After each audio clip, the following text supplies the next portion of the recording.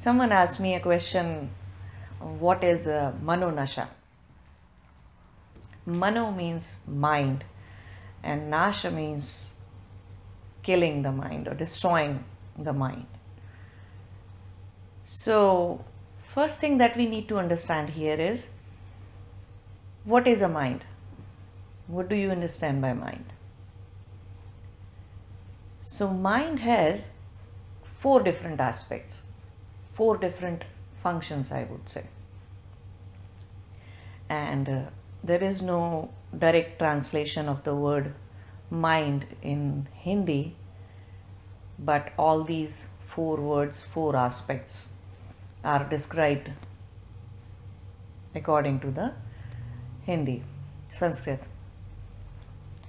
So these four aspects of mind are Manas, Chit, Buddhi and Aham. So let's take them one by one. What is Manas first of all? Manas is the sensory perception. Manas is the processing center for all that your five senses are taking as an input. That's Manas. It's an emotional plane. It processes all your emotions. So that is Manas. What is Aham?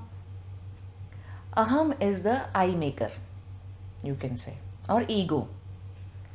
That is what actually processes everything, and I am a female, I am a mother, I am a spouse, or I am vice president or something, this thing, that thing. So that is I maker, that is your ego. That is what we call as Aham or Ahankar. Then next one is Chit. Chit is the storage house. A storage house of your memories, a storage house of all the expressions, experiences, anything that you get in life. So that is your storage house, Chitta. Next is Buddhi. Buddhi is the discriminating factor, discriminating faculty of your mind. It goes on dividing, discriminating. This is good, this is bad, this is right, this is wrong. Now, a life is lived with all these functioning together. When someone is a child, in your childhood, your buddhi was functioning, the discriminating faculty was functioning at a very high level. You very well knew what is right, what is wrong, what is bad, what is good. There was no social conditioning that has happened to you through your family or through the society or schools and all those things. No conditioning has happened within you. So buddhi works fine. But slowly, when the conditioning starts happening, you start experiencing life through all your five senses. So then you start storing them into your chit. All those expressions are stored inside all those experiences, memories are stored inside your chitta. Even habits are formed there. So say for example, someone got a bad habit of drinking alcohol. He's habitual of drinking alcohol. Now it's not that his buddhi or her buddhi is not functioning at that time. It is functioning. Buddhi is telling that this is wrong, you are killing yourself, you'll die one day, your liver may fail. So his buddhi is functioning. But that deep impression has gone so deep in his chitta that over and over doing something and creating a pattern out of it, it has gone so deep in the person that even though buddhi is trying to tell him what is wrong, what is right, he's not taking an action according to it, because those impressions have taken a deep root inside him. Now he is a person of habit. We all are persons of habit. Everybody is a person. We have habit of eating this thing not liking that thing, or sleeping this way or that way, in this pose, in that pose, doing something as a daily ritual. We all become habitual people. People are habitual by nature. We say that because those impressions are deeply stored inside your chitta. Buddhi is very subtle. It's the subtlest aspect out of all these four things.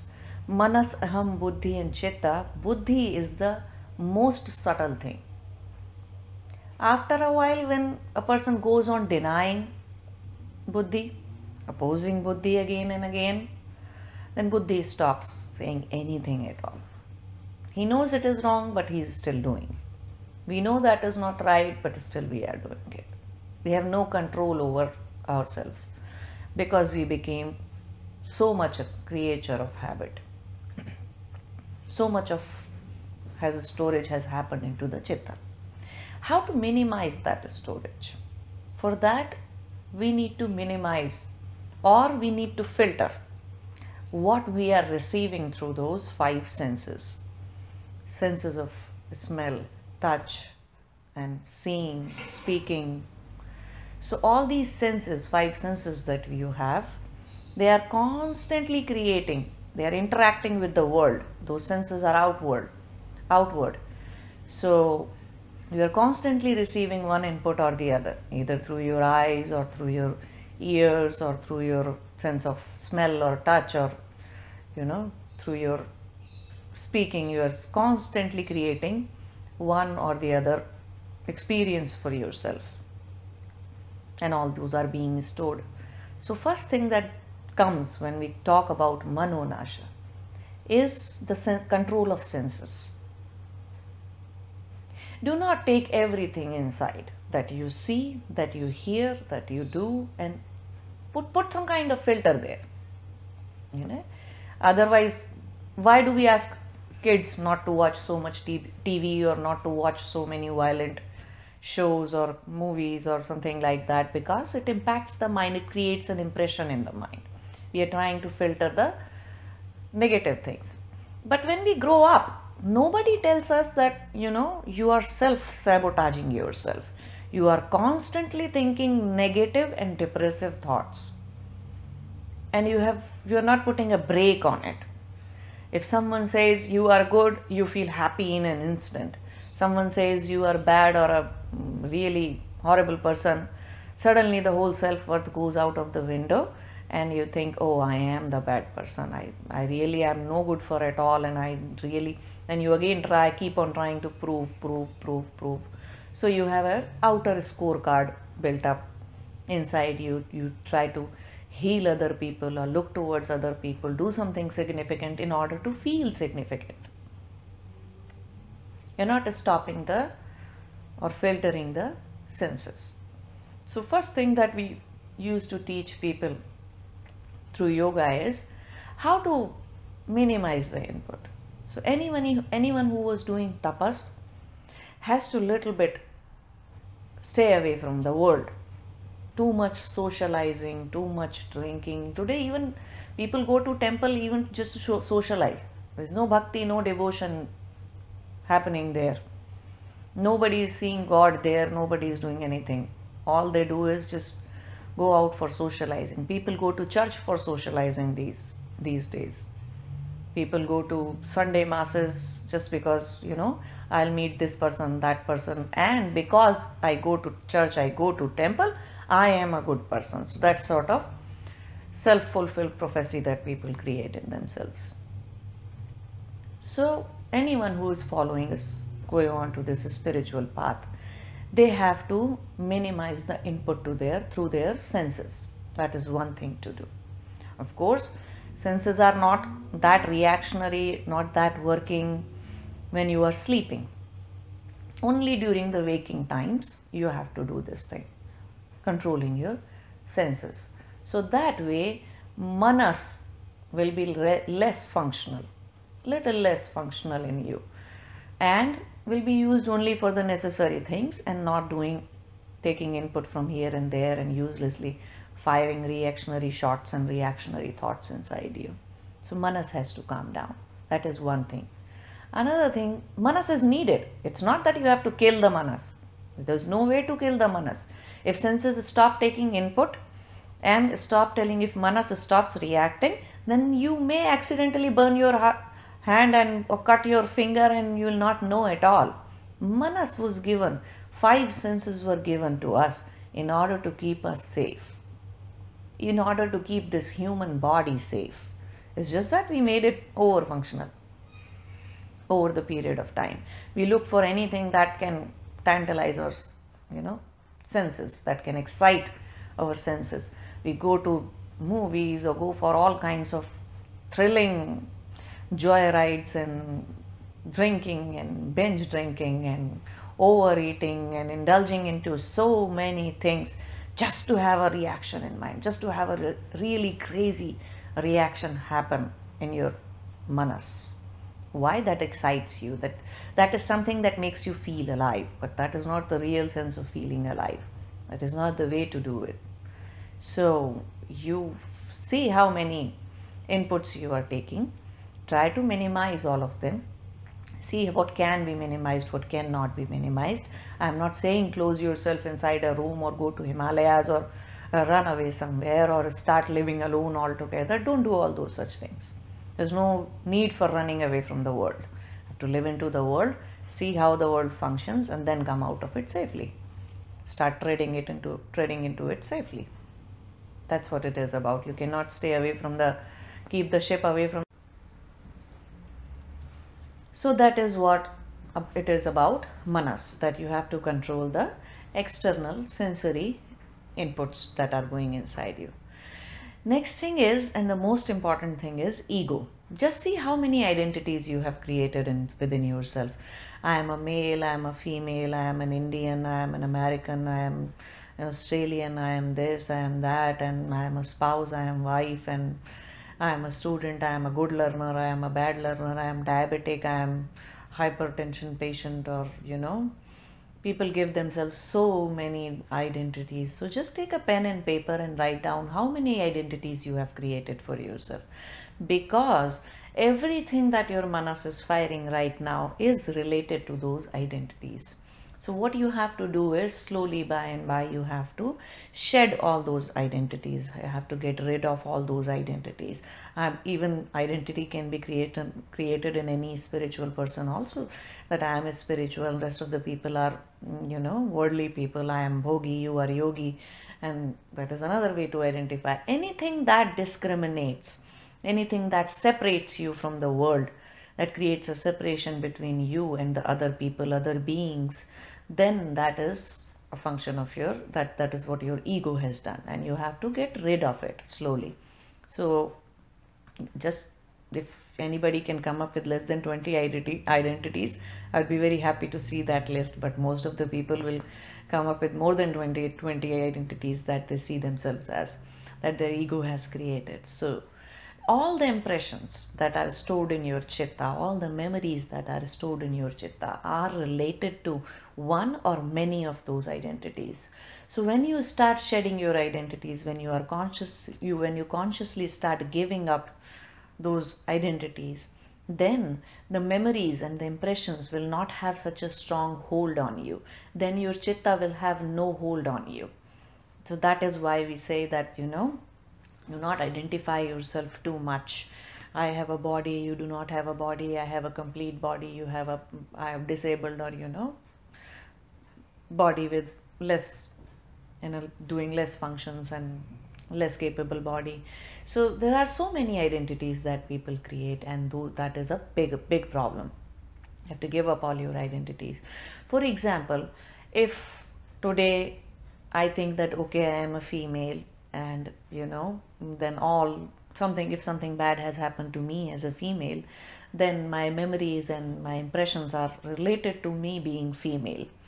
Now whenever I see any man behaving in a really ridiculous manly way and trying to exercise his power on poor females, and then suddenly the female in me will start firing and going left and right and against that male, without thinking that it's all human being, everything is an aspect of being a human. So it's okay to be faulty or do bad things and Not that I'm not saying that anybody should be doing it, but if somebody has done those things and he understand that he shouldn't have done those things, then if I understand that being human is more important than being a female, understanding everybody as a human is more important than being a female. So that is what it is all about, identities and ego that functions within you. Next thing is chitta. So chitta has stored impressions and experiences of yours. Chitta will function less if all your identities are shed, because chitta is storing impressions and everything, information, everything about those identities. So those identities needs to be given up in order to have less reactional chitta, so chitta to have less control over you. So that is what needs to be done.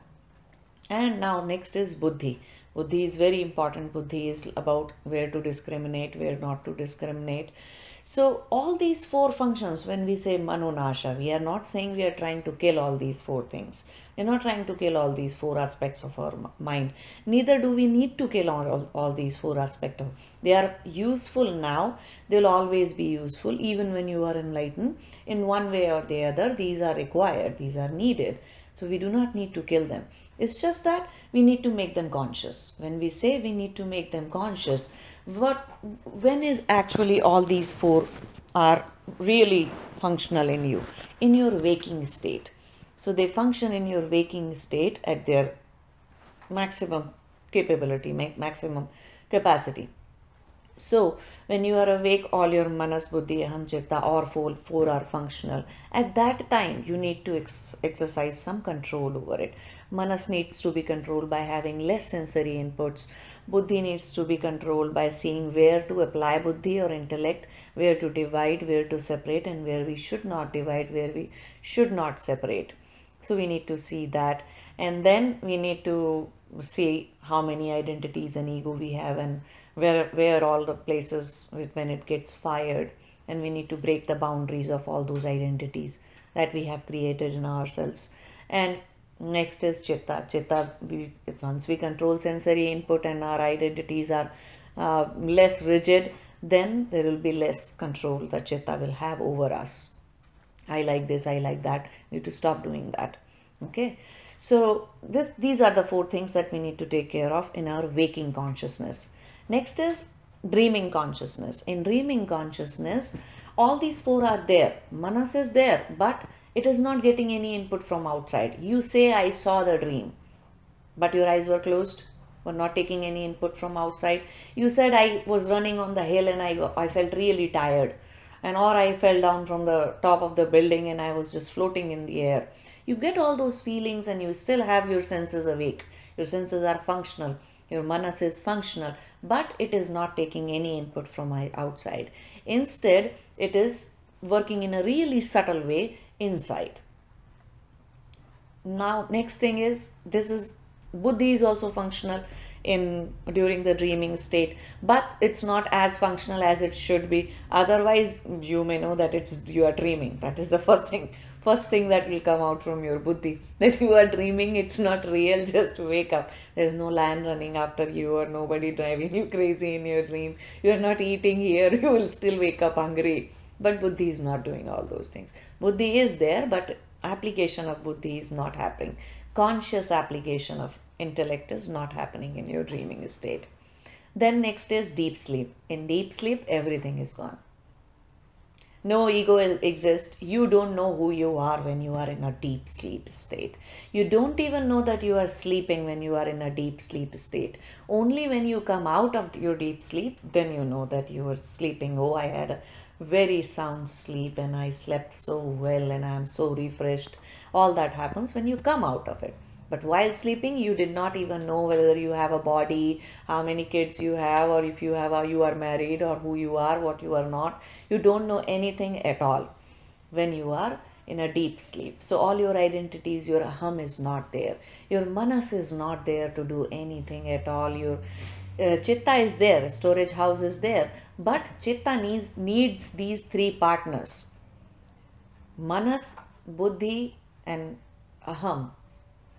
is needed by chitta in order to function. Without, it's a blank, dumb storage house is not going to do anything on its own at all. Chitta is not going to do anything at all. So even though in deep sleep impressions are there, but they do not have a playground to play with somebody with, and they do not have anybody to play with. Because manas, chitta and buddhi are not, manas, aham and buddhi are silent at that time. So first thing that you need to do is during your waking consciousness. So what we have to do when we say manonasha is about taking care of your mind during the waking consciousness, because during dreaming and sleeping it is automatically taken care of. You need not to worry much about those states, but during waking consciousness you have to take care of all these four aspects of your mind. That is what we mean by manonasha. Nasha is not about killing anything or destroying all these four aspects, four faculties. Instead, kill and remove and destroy what these four things has created. Ego has created identities, manas has created lot of sensory perception, wrong, right, everything that is going inside. Buddhi keeps on dividing whether it is needed or not, and chitta just keeps on storing and firing everything back on you.